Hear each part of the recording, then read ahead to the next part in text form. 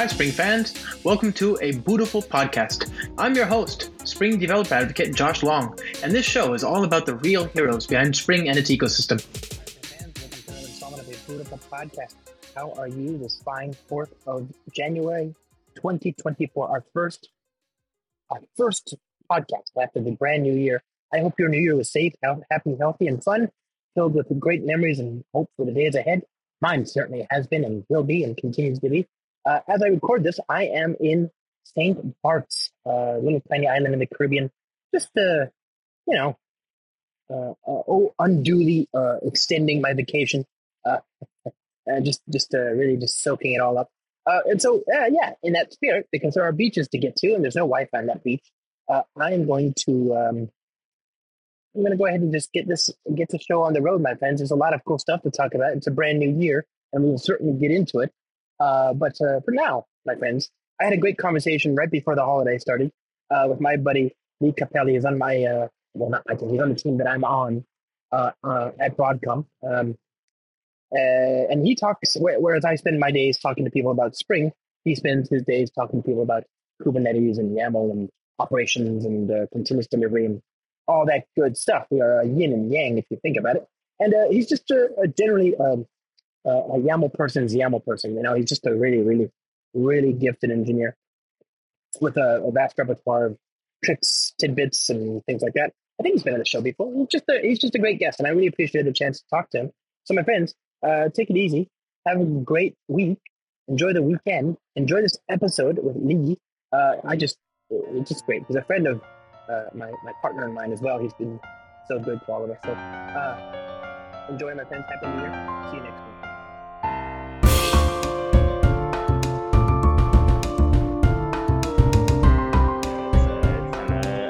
On some fun comments here from the Java nerd himself and a cloud native. Yeah, well, I mean, you're a cloud native, and you're presently in God's country, right? Hawaii. Is this God's country? Yeah, it's where you go when you die. If you're good, you get to go to Hawaii. If you're good. Yeah, if you're good. No, it's very important. If you're bad, I must be on the free trial, I guess. Yeah.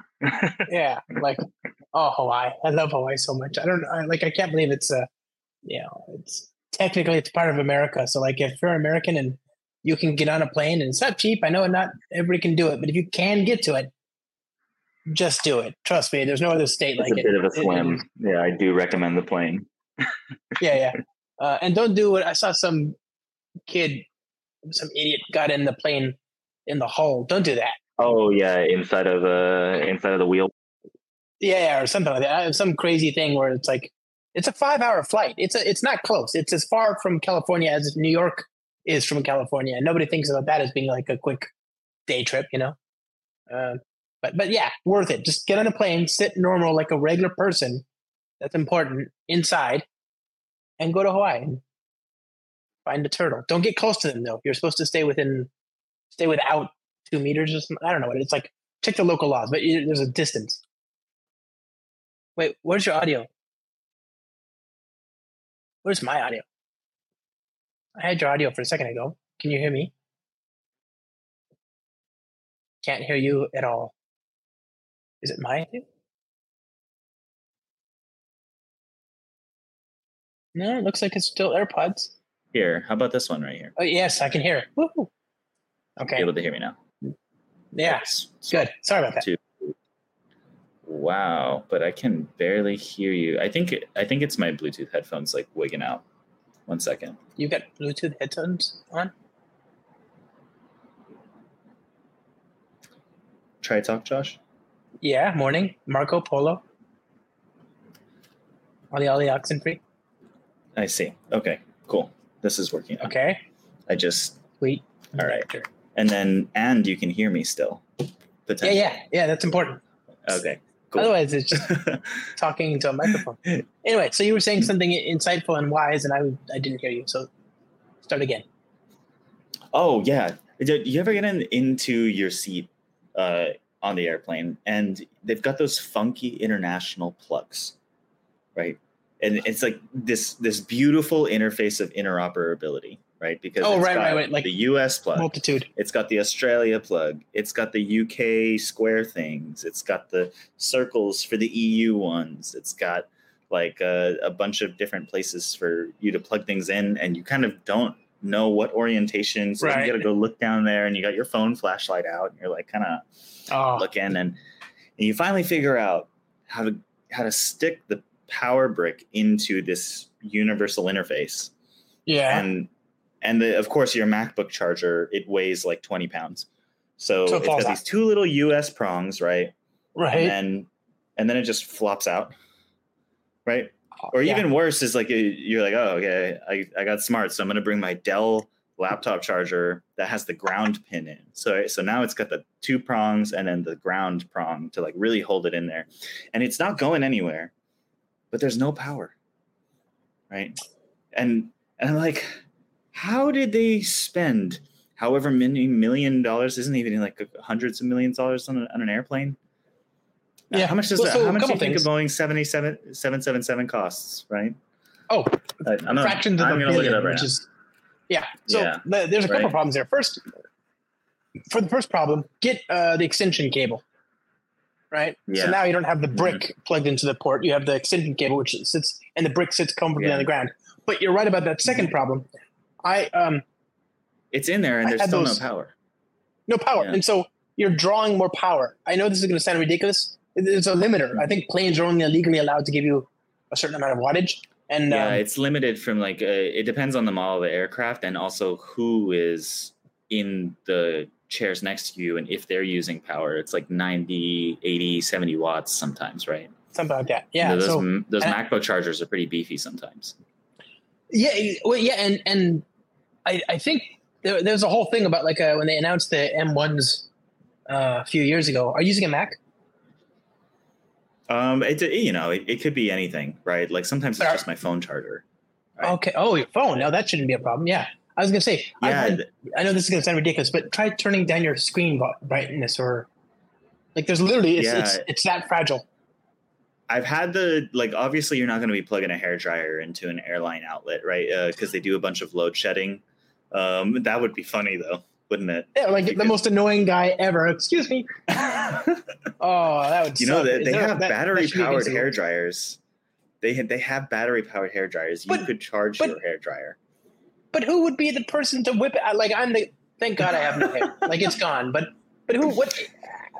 They say that you shouldn't be on a phone call, right? Like you shouldn't be just like talking because that's rude. Yeah. So the flight attendant would come and tell you to stop. But I mean, like no. I've got I just got my hair cut. I want to keep it nice, right? Just kind of, you got to use your hair dryer in the window seat. you would get mentioned on that passenger shaming Instagram. Yeah, absolutely. I feel like I could make local news, if I pulled out my hair dryer. They passenger shame the people who wear socks on the plane. Yeah. Like it's one thing if you put your foot on the armrest of the person in front of you, like if you're just stretching out and you're putting your foot there. No. That's not okay in any jurisdiction. That's a problem, right? But if I think I disagree with the idea that me taking off my shoes, as long as I'm not like stinky for a brief, it's like 10 hour. I've done 15-hour flights. I'm going to take my shoe off. Slippers is a good play, right? Great that's a service to everybody, right? Like just get rid of the whole shoe sweat situation, right? Yeah. It's disgusting. Exactly. And don't sweat on the plane because, I always bring a spare pair of undergarments and whatever, just because, you don't know if somebody's going to spill coffee on you. You don't want that. That's not good. Okay. Well, we know what I'm going to do on a plane. We know what you're going to do on a plane, which is not use your computer because you have no power. But who are you? Hi friends. I guess if I haven't been on Josh's show in a second here, but my name's Leigh Capili. I come from the land of containers, and anybody who might be telling you that you should be using Kubernetes, I know some of those people. They're my friends, most of them. I used to work on the Flux project quite frequently, and so I helped build Flux 2 anymore. No, just a reduced frequency maybe. And also I'm going to need to be looking at making this new contribution. We can talk a little bit more about this idea that I have for Flux. I've got a new feature that I want to propose a request for change, basically. Okay. But so that would be some pretty serious engineering commitments back to the project as well. Right now, I am going to be, I'm also working on a proposal with a couple of other smart folks on the Kubernetes project in the authorization space. So yeah. Nice. Anyway, I'm an engineer, I'm a developer advocate, I'm a speaker, and I like talking about nerdy stuff with smart folks like Josh over here. Well, some other Josh. I am super glad you're here. And actually, I was going to ask you, I just had our friend and colleague, Whitney, on the show just a few hours ago or minutes ago or something. And we did one of my favorite people. She's she's one of everybody's favorite people. She's what you want when you think about like the future. You know, I want more people that do what she not just the light board, but everything. You know, just the creative, being organized, smart and dedicated. I've bouldered with Whitney a few times, and that's a great time. Yeah. So, you what? Yeah. I've spent some time in the climbing gym with Whitney as well. She boulders so regularly. Yeah. Oh wow, that's so cool. We covered, I don't know, we talked about a veritable smorgasbord of like things that developers should probably know about from the if you could like this one secret trick, you know, this one little trick. If you could unveil some YAML and some hope and give it to a developer stuck in the Java world. And so we talked about that. I'd love to get your offering in that vein. And then also I'd love to talk about this Argo stuff Flux, not Argo. We talked about Argo for a brief second. That was a different conversation. Let's talk about the Flux contribution. Beautiful project. Yeah. Yeah. Mm-hmm. So you're asking what's one neat trick that any developer could benefit from? Yeah, you're like, if I had to do a clickbaity YouTube video and I could get like, you're like YAML Moses. You're coming down from the mountain. You've got a secret to share from on high. Like what are you going to tell people? You know, what's the one thing that we cave dwellers should know that will drastically improve our life when dealing with production? You know, Pauline Narvas from Gitpod, right? She does. I do not know. But I would all of developer experience at Gitpod, and she was asking on Twitter, or at least the artist formerly named as Twitter. What is your favorite CLI tool, right?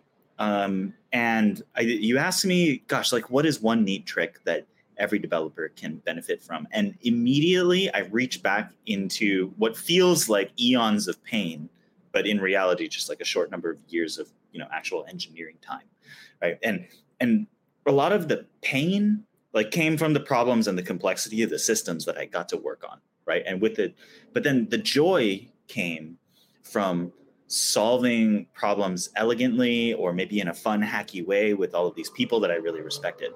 And the channel of the joy was often a funky bash one-liner or a really well-written bash script or a well-configured ZSH shell that gave me proper coloring output and white space inside of, you know, in between the forsaken outputs of my commands, but just I like a little bit of like a new line in between everything that I ever did, right? Or like the ability to see my Git branch and then the status of whether or not it was dirty or if I needed to push it or if I had changes that I needed to pull down, like there was an arrow up or an arrow down. And I think that for every developer, that the command line is an essential superpower, you know, and maybe we can get to a world, right, where people don't need to be spending time in the terminal. Maybe we can make better platforms, maybe with things like Backstage, like so much more information is going to be presented to people in a well-designed graphical interface that gives them context about the performance of their application and what version they're running and the status of the fleet and how changes have rolled out. And maybe that's a future that we can imagine, right? But the future that I live in and the past that I have solved problems and pain through is certainly a world of text-based programs that are crafted in editors, that are managed by a text-based version control system, and that use tooling where the lowest common denominator is the terminal emulator. And I think that if you can spend a little bit of time to make keyboard shortcuts work for skipping words and going to the beginning and the end of line as you're authoring commands, and if you can spend a little bit of time learning about how to pipe and filter and manipulate text with grep and set, and if you spend a little bit of time like adding color to your scripts, learning ANSI color codes, like these technologies are ancient, but they're unfortunately more relevant today to the developer experience than ever before. And that's what I immediately feel for. Is that's a great freaking really answer. Good with the command line. Like it's there all the time. Like, I can feel, the fun thing about the command line tool is it's like playing with toys, because the Unix philosophy gives you all of just these like single purpose tools that you get to combine together. And one of my favorite toys is this tool called BAT. Right. And so like the exciting thing about programming in tools, right, is like there's always kind of something new coming along that sort of does everything that we're used to. Is literally a tool solving the exact same problem that we've already had tools that solve it for. But then it does it just a little bit better, right?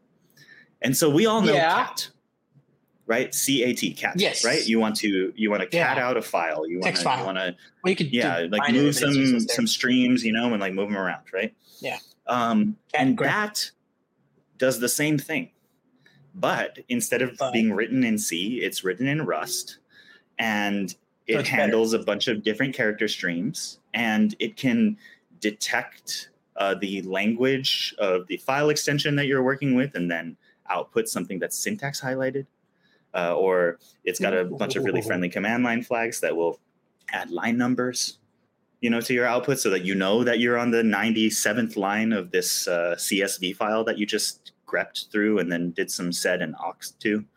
And then you could cat out some YAML files, but instead of catting it out, you bat it out, and then you pass it through -L YAML. And then now all of your YAML is not this incomprehensible block of text. It's nicely syntax highlighted.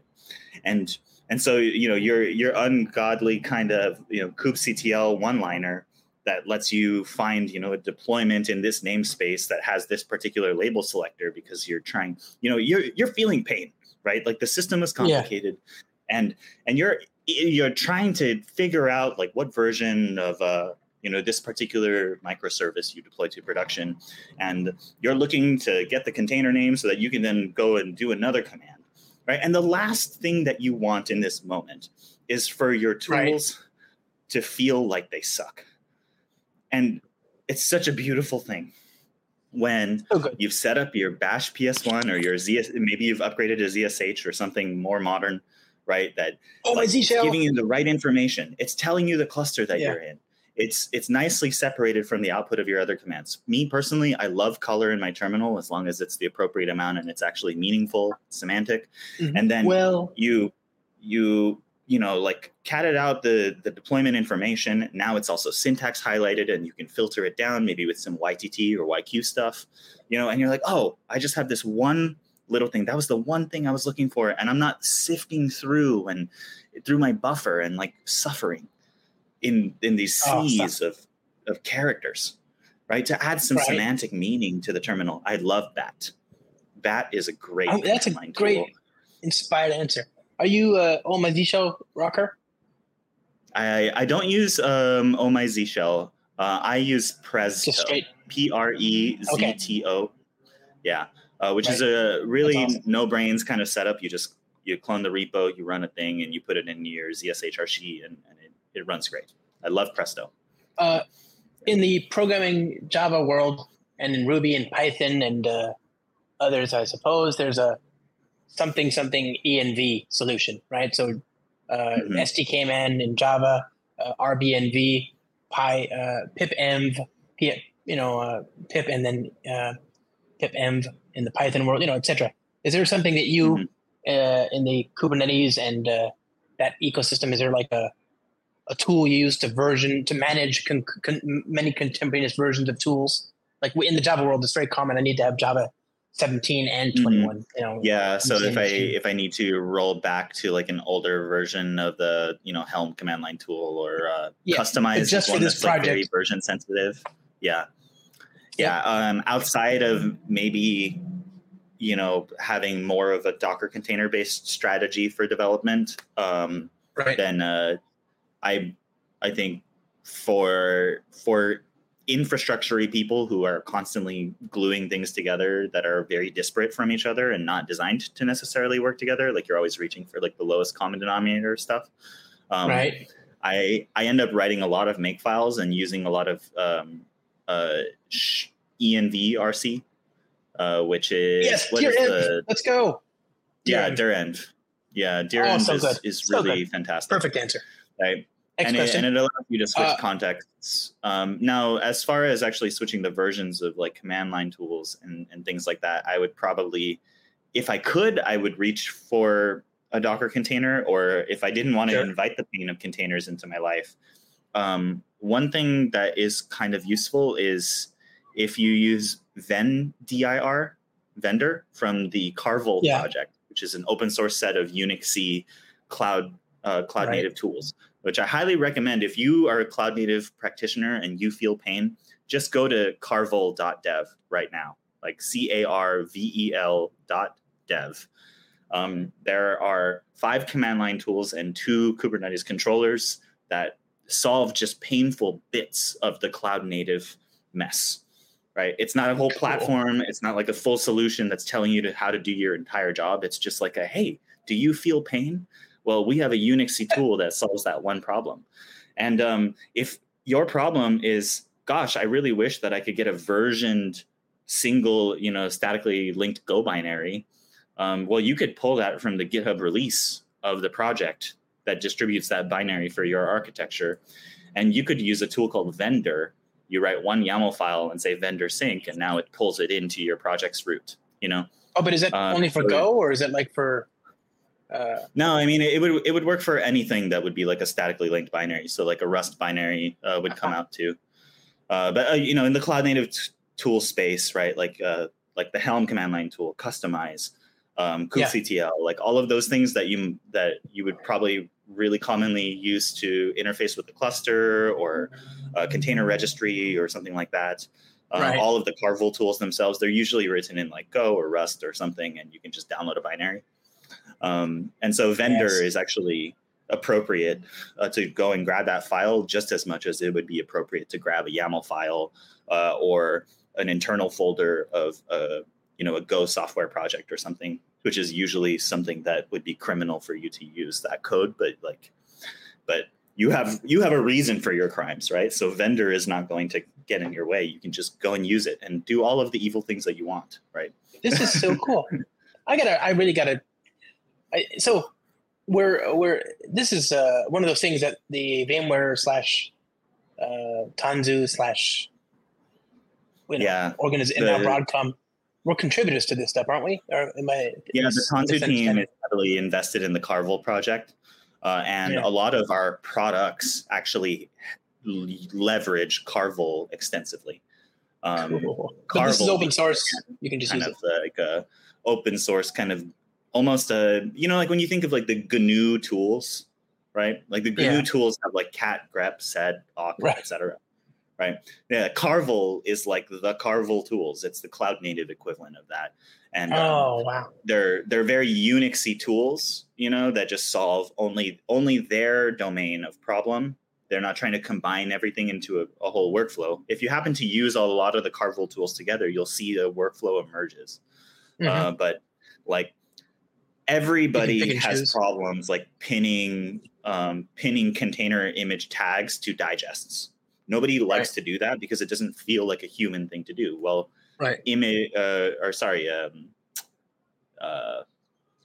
wow, I'm blanking for a second. It's not image package that I was thinking of. There's a Carvel tool it's K build. Wow. No. KBLD? Sorry, 1 second.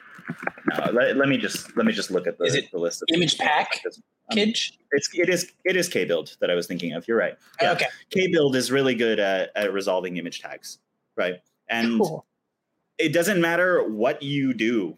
Like, you don't have to be using Kubernetes. You could be using Docker Swarm. You could be using GitHub Actions, which is very container native. You could be in Circle CI. You could be deploying container images to some sort of Lambda function based thing, right? The fact is, like, you are working with container image tags if you are a DevOpsy infrastructure build engineering kind of person, right?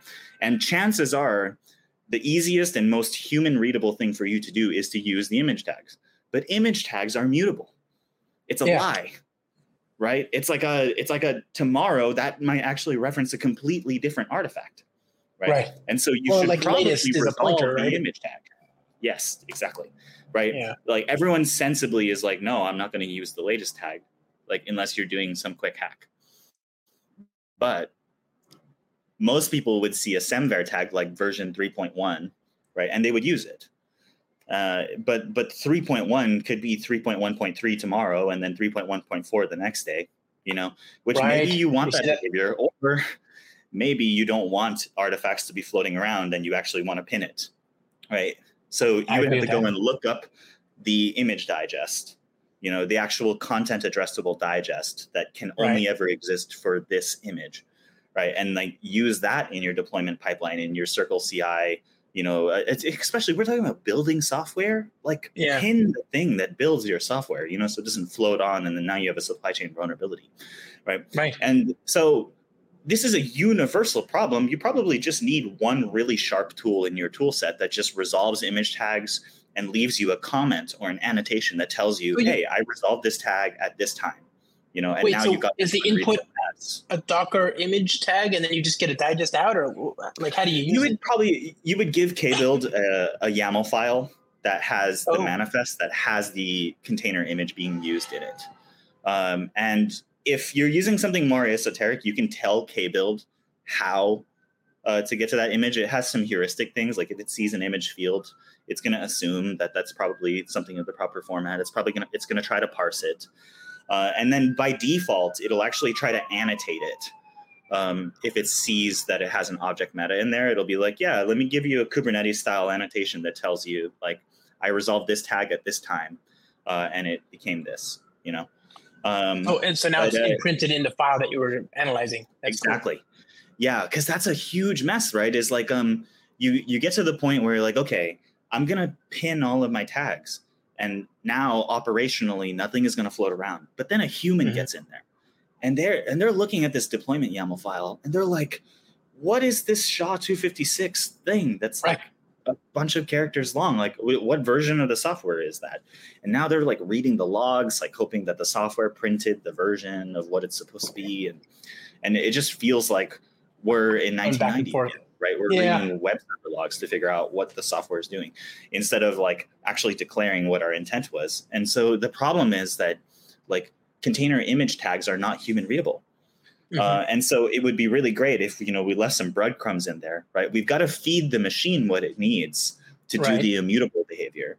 But then we have to also annotate or comment or do something inside of the deployment configuration so that people can then know what the computer was dealing with. So, so the annotation that gets left behind is the image name, and then the digest is what's specified. Yeah, that's the tag and when it resolved. Yeah, right. So you're like, hey, like, at this time when we made this configuration, this was version 3.1, and it resolved to this container image, right? And then now you can actually go and you can see that image SHA like maps to the tag.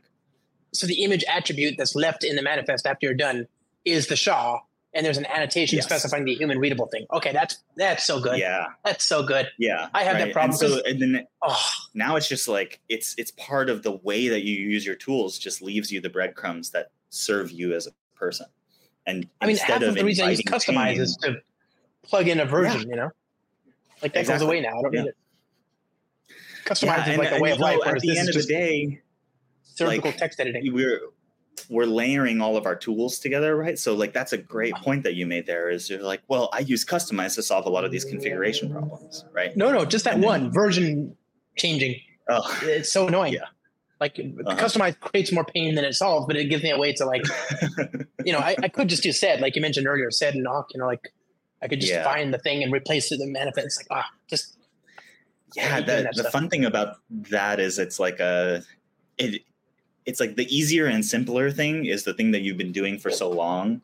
But then it also invites you into like a class of kind of danger, right? It's like sed and awk, and they're not structure aware, right? Like something like YQ would be a little bit safer. And then, this is more Carvel stuff. YTT is the Carvel answer. YQ, right. I don't actually. There's several renditions of the YQ project you can go find, and I think most infrastructure people have touched YQ at some point. But I think a lot of people don't know about YTT, which is another way to structurally edit.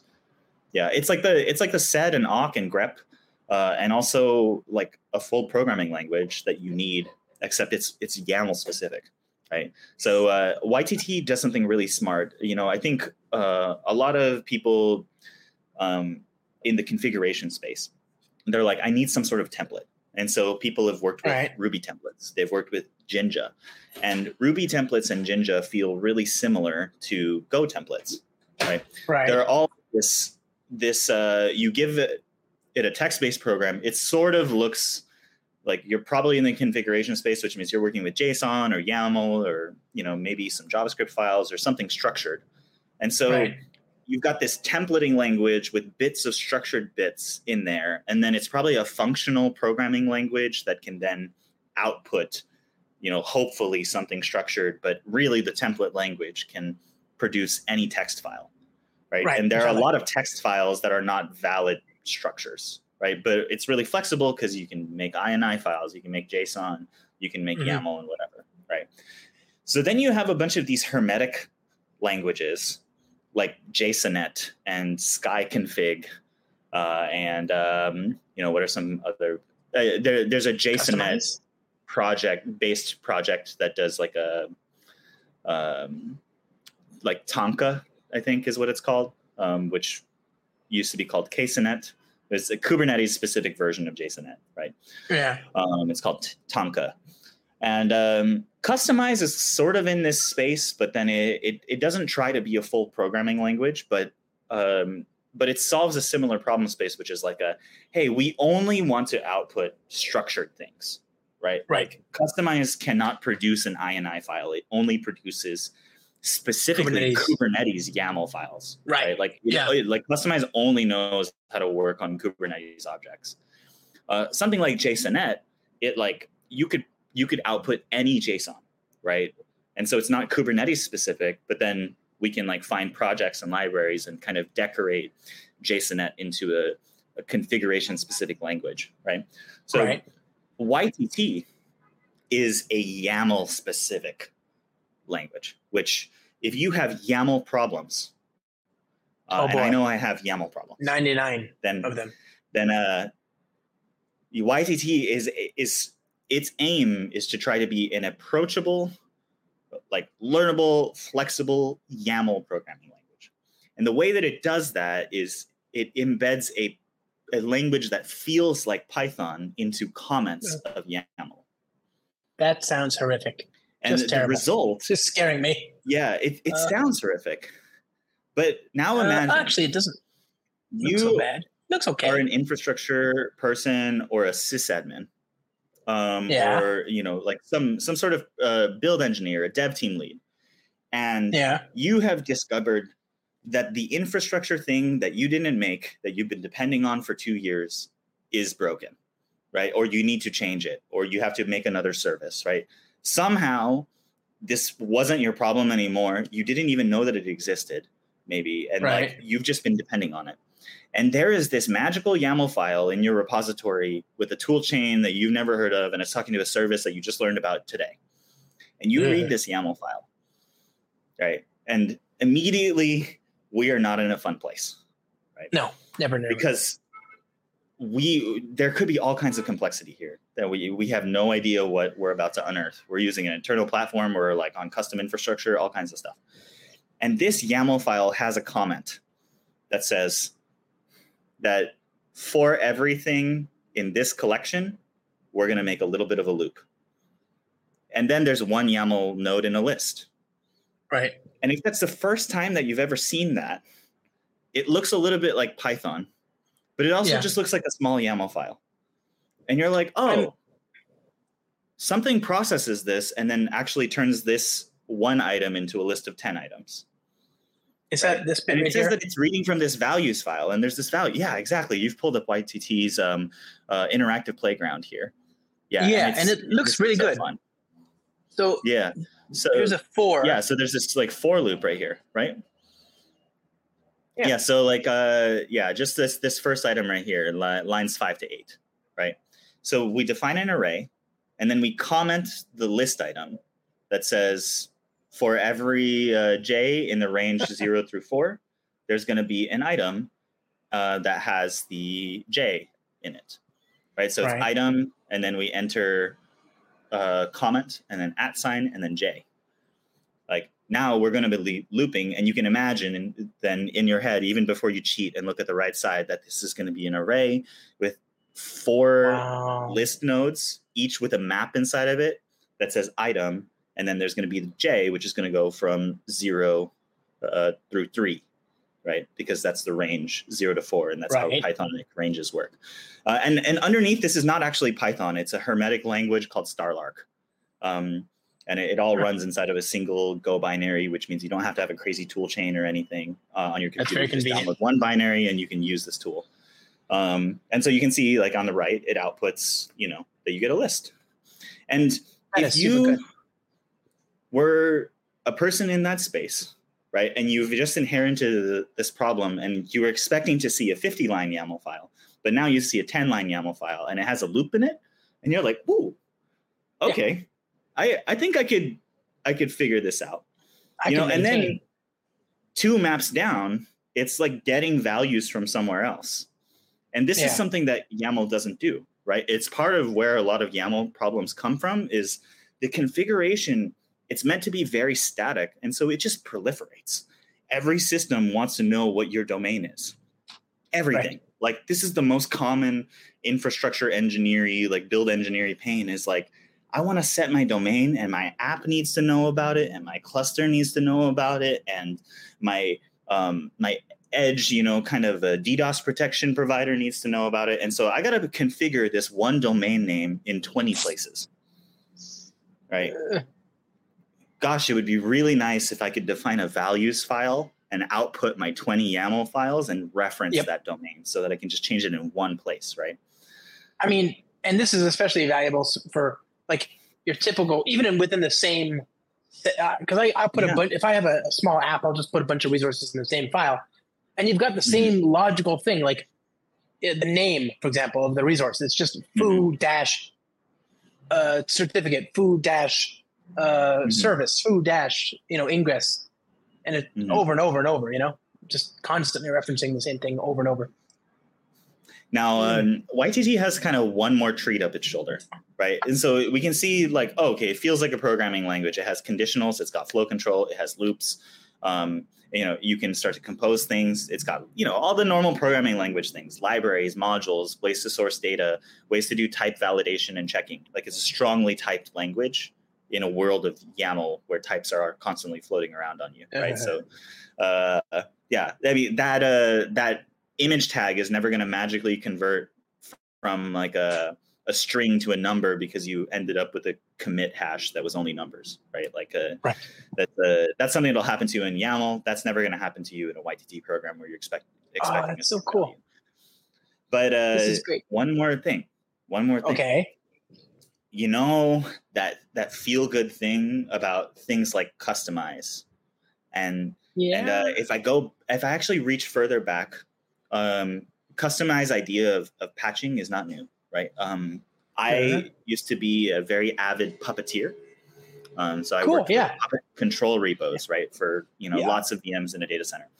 And Puppet, I pull the strings around here. That's one of my favorite T-shirts. Hira is this like deep merging algorithm that like takes seas of YAML and like based off of the topology of your data center, it'll figure out what the value or the configuration values are for this machine versus this machine, right? Yeah. And so it does all of this merging based off of a bunch of conditional things. Kustomize is kind of like Hira, where you're like, hey, when I go to this environment, I want to apply these patches. And when I'm on a developer laptop, I'm going to apply these patches, right? Or now I've got 20 clusters, and 5 of those clusters have special patches or something, right? You follow, like, this is probably how you use Kustomize, right? Because you're just changing versions. And yeah. I don't really have giant different sets of config. I just have one with a few extra values here and there. Yeah, and then you just patch it. Yeah. So YTT is really good at giving you tools to patch things however you want. Like, I would like to select some documents in the whole sea of documents that I'm working on in my YTT program. And based off of whatever criteria I want, I can write a function, I can match some field names, I can match an object by a subset. Then once I find all of those objects, I would like to apply these keys and demerge them in, or I want to find these keys and remove them, or I want to update some stuff. And so it doesn't happen magically like in Kustomize. But it gives you the ability to provide your intention and like actually slice and dice things in really non-trivial ways. And that lets you build powerful platforms. So that's one of the reasons why I'm excited about tools like YTT. Single binary that you just add. I dig it. I've got myself some time ahead of me. It's the holidays. I'm going to finally take the plunge and learn some Carvel. That's part one. You just mentioned powerful platforms. A couple of thoughts, and I'm trying to be mindful of your time here because we've long since exceeded whatever time I stipulated. But backstage, yes or no? Like, what's your developer portals? What's that future look like? You mentioned that earlier. Hopefully, it'll be the place we all converge or whatever. But what's the state of like in your that community? Excites me about a pessimistic platform builder when I see things like Backstage is I see tools that are primarily trying to solve a social problem being built in a communal way. Right. So like before in 2005 and in 2011, if you could get into the same room as like the DevOps people at Netflix, and you could listen to them talk about the way that they do a rolling upgrade. This was like such valuable information because you could only hear them talk about it. Like it was one of the places in the industry where somebody was disrupting an entire ecosystem and frankly, economically, like changing the whole landscape. And they're saying, hey, culturally, we do engineering differently. We behave differently. We ship smaller things more frequently, and we test them in this really novel way because we have some sophistication in the way that we do our software deployments. Well, you can imagine, right? That's what leads to something like Spinnaker, right? Which is like the adoption of a tool that codifies this way of working. But you have to somehow get not just the tool with the way of working, but also all of the people that use that tool and all the people who are the stakeholders of the change in production and the people who make the software and the people who decide what the business goals are and say that it's okay to spend money on, working this way. You have to get everybody to agree that we're habitually going to do things in a way that this tool can allow us to work together. And habits are like the hardest thing to change. Right. So I look at Backstage, right? And I look at like being able to take plugins and expose a graphical experience to technical people and non-technical people working together to ship value with software that changes the way our world works. And the only reason I can get excited about that is it's not the tool that we're advocating for, but we are codifying ways for people to change their habits. And that's pretty next level. That is a perfect answer. That's awesome. I'm actually sad we're not ending right now because this would be like a great place to stop. That would be the cherry on the milkshake. But okay, I've still got one more. That's a great answer because you're right. That it is. I was talking to Whitney about it, and I said, to my mind, Backstage gives you a way to expose the as a service ification of your organization's habits or rituals. So your DBA stands up a database like this. Well, as a service, so many things are very ritual. Ritual is a great word for that, right? So it's like you must dance in a certain way so that the rain will come, right?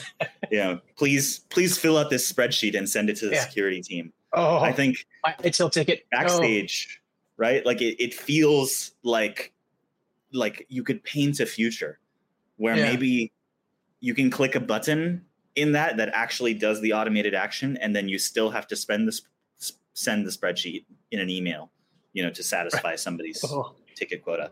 But at least that it got done correctly because a machine did it. You hope. Yeah, well, there's a convention, hopefully, guardrails. Okay, part 2. I love the revulsion of pain that I got from you when I said to email a spreadsheet.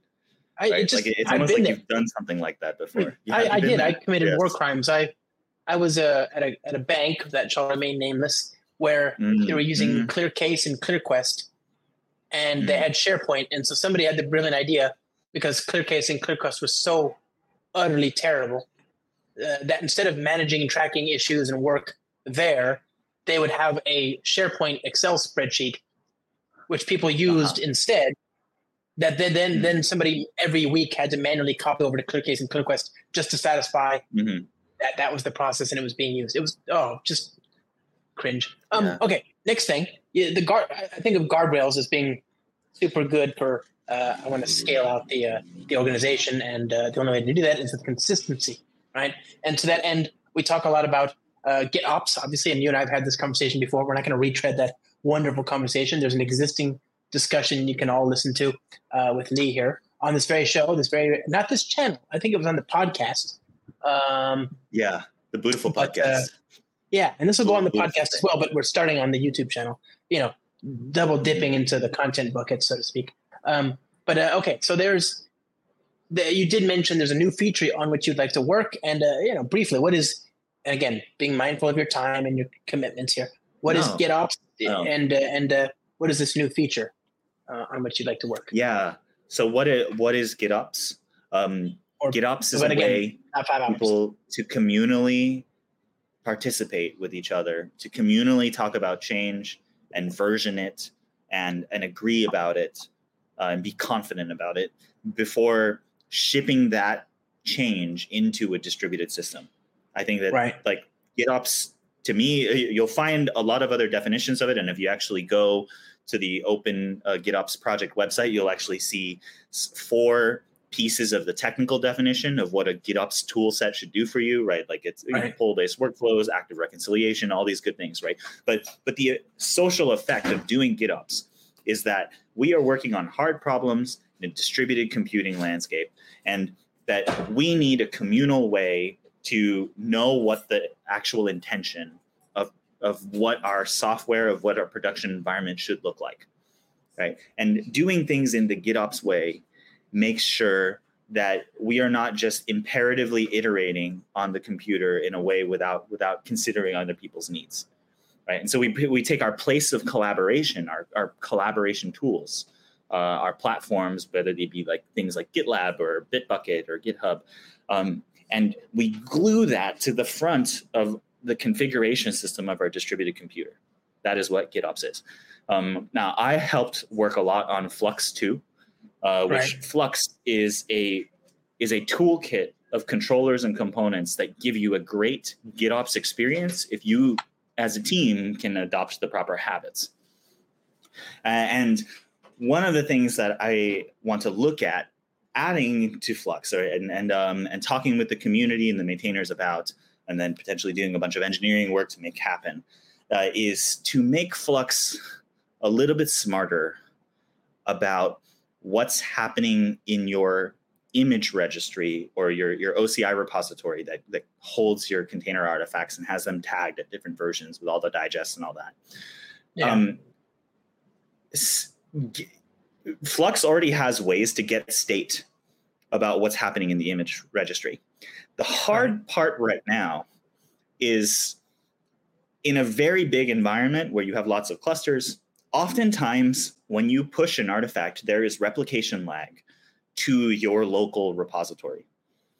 And because configuration changes, like say the Kubernetes manifests that run your deployments are so much smaller than container images. Like if you're working with multi-gigabyte container images, you could imagine that any sort of number of failures or even just completely normal network behavior might make that container image show up 10 minutes, 2 hours, 4 days late to the place where it needs to be consumed, right? Yeah. But the configuration that actually wants to use that thing could be valid and ship to the cluster that needs it very quickly, right? Seconds.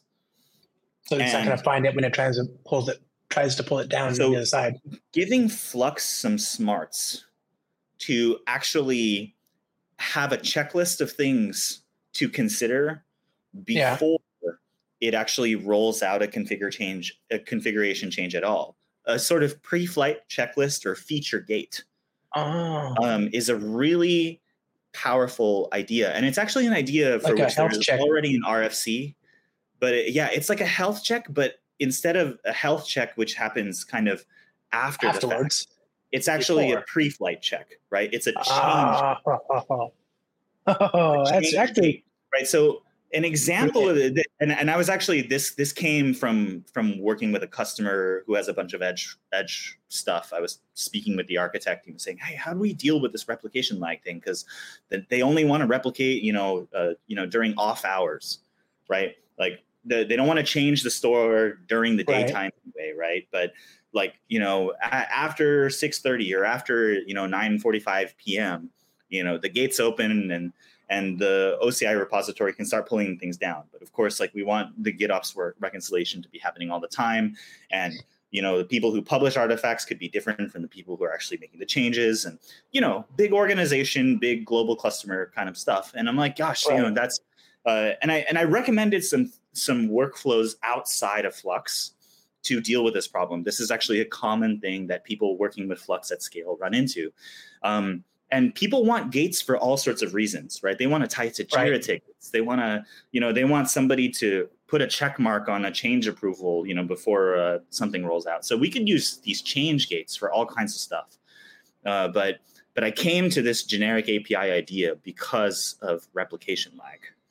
And we already have other controllers and so basically it's change gates. I was speaking with the Flux team at KubeCon and we were kind of drawing it up, and this would be kind of a version 2 RFC, of something that's already been proposed with a very different API shape. So that's so good.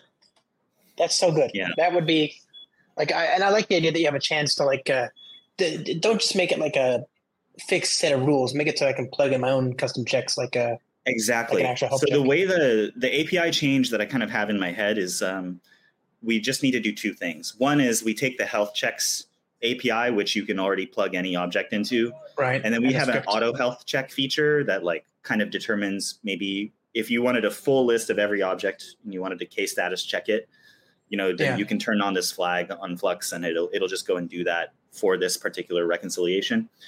We're going to take that API and just put it at the top, right? And then we'll provide an auto feature that says, hey, like, actually get all of the container images that you are trying to release. And if they changed from the previous manifest, then make sure that they're already in the registry before you roll this out, right? And so, there's a Boolean that you can turn it on, but there's also the generic API where you can put, Jira ticket reflector, and like it's going to go and check the status of that thing. Right. And then if you want like change approval reflector, or like a, change approval CRD or something, like you can write your own controller. You can use some other thing. You can make the status of a Jenkins job or a Tecton, or a pipe CD job.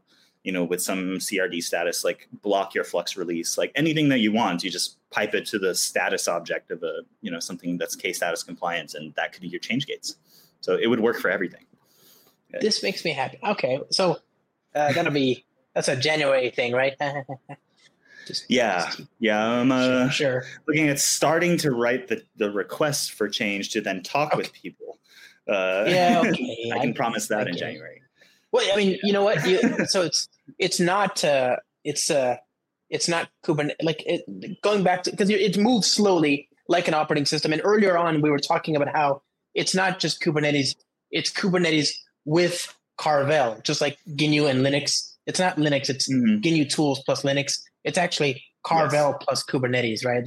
And in the same way that operating systems like Linux move rather slowly, so too does the Kubernetes. But that's okay because it gives us so much benefit when it works. And you haven't shipped the Argo project. Oh. Yeah.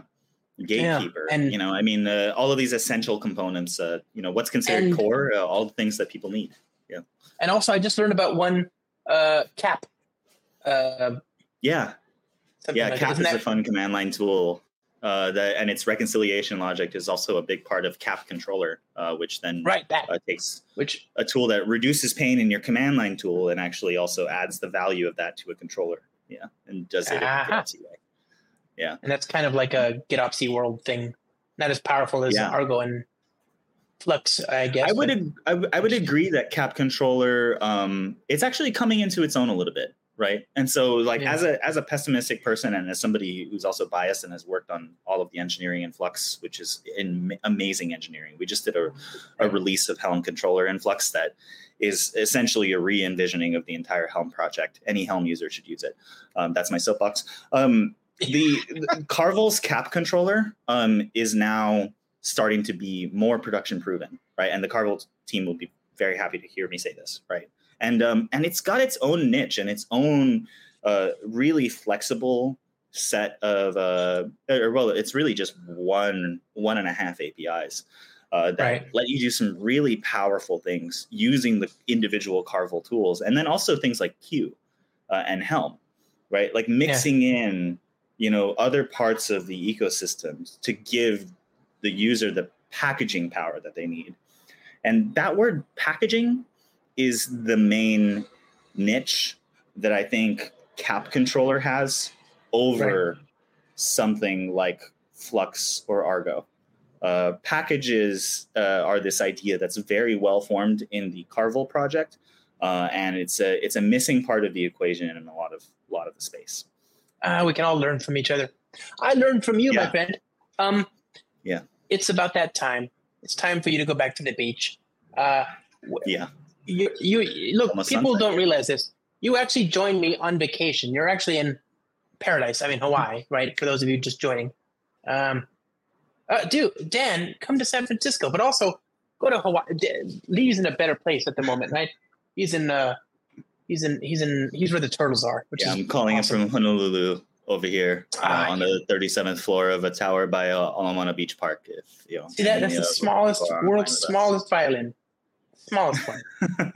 Just so sad for you. Okay. So anyway, if you're on the internet, because we have the window open over here, and it's a nice place right here, right? Such a beauty, and there's a beach like a minute away from you, just turtles. So if you're on the internet, if you're on the internet and you want to be found, I know you're not there right now because you're at the beach, but if you are on the internet and you want to be found, where do people find you? Yeah, I think nowadays you'll see me posting a lot on LinkedIn, which is sort of the pivot that a lot of DevRel people have. And then you do find me on Twitter / if you want to call it X. I am at a version of my last name. It's CAPILEIGH, Capili. And just connect with me anywhere, and you'll find our team doing all kinds of fun stuff. I will also be in person at SoCal Linux Expo in mid-March. That's a good show. In Pasadena. Yeah, Scale is a wonderful conference. Highly recommend that if you are in the LA area or thinking of traveling back there to see family or something, go to Scale. Just travel to it. Scale is a wonderful thing. We've got a Kubernetes community day. and a DevOps Days there. Doing a lot of stuff for DevOps Days Denver right now. We're going to be putting on a great show end of April. So love the DevOps Days events. You live near, you're in Colorado roughly, right? Like, so. Yeah, I live in Denver. Yeah, for people, South Denver. So for people who are wondering about that violin, he's going to leave the beach and then go to the slopes. Yes. Yeah, I surfed last Sunday, and I think I'll be snowboarding next Monday. So I hate you. I hate you so much. Hey, buddy, thank you so much. This has been great. Thank you very much. And thanks everybody for joining us. And bye. You put on a great show, Josh. Thank you, friends, for all of the folks who came in. And let's all get better at doing cloud native together.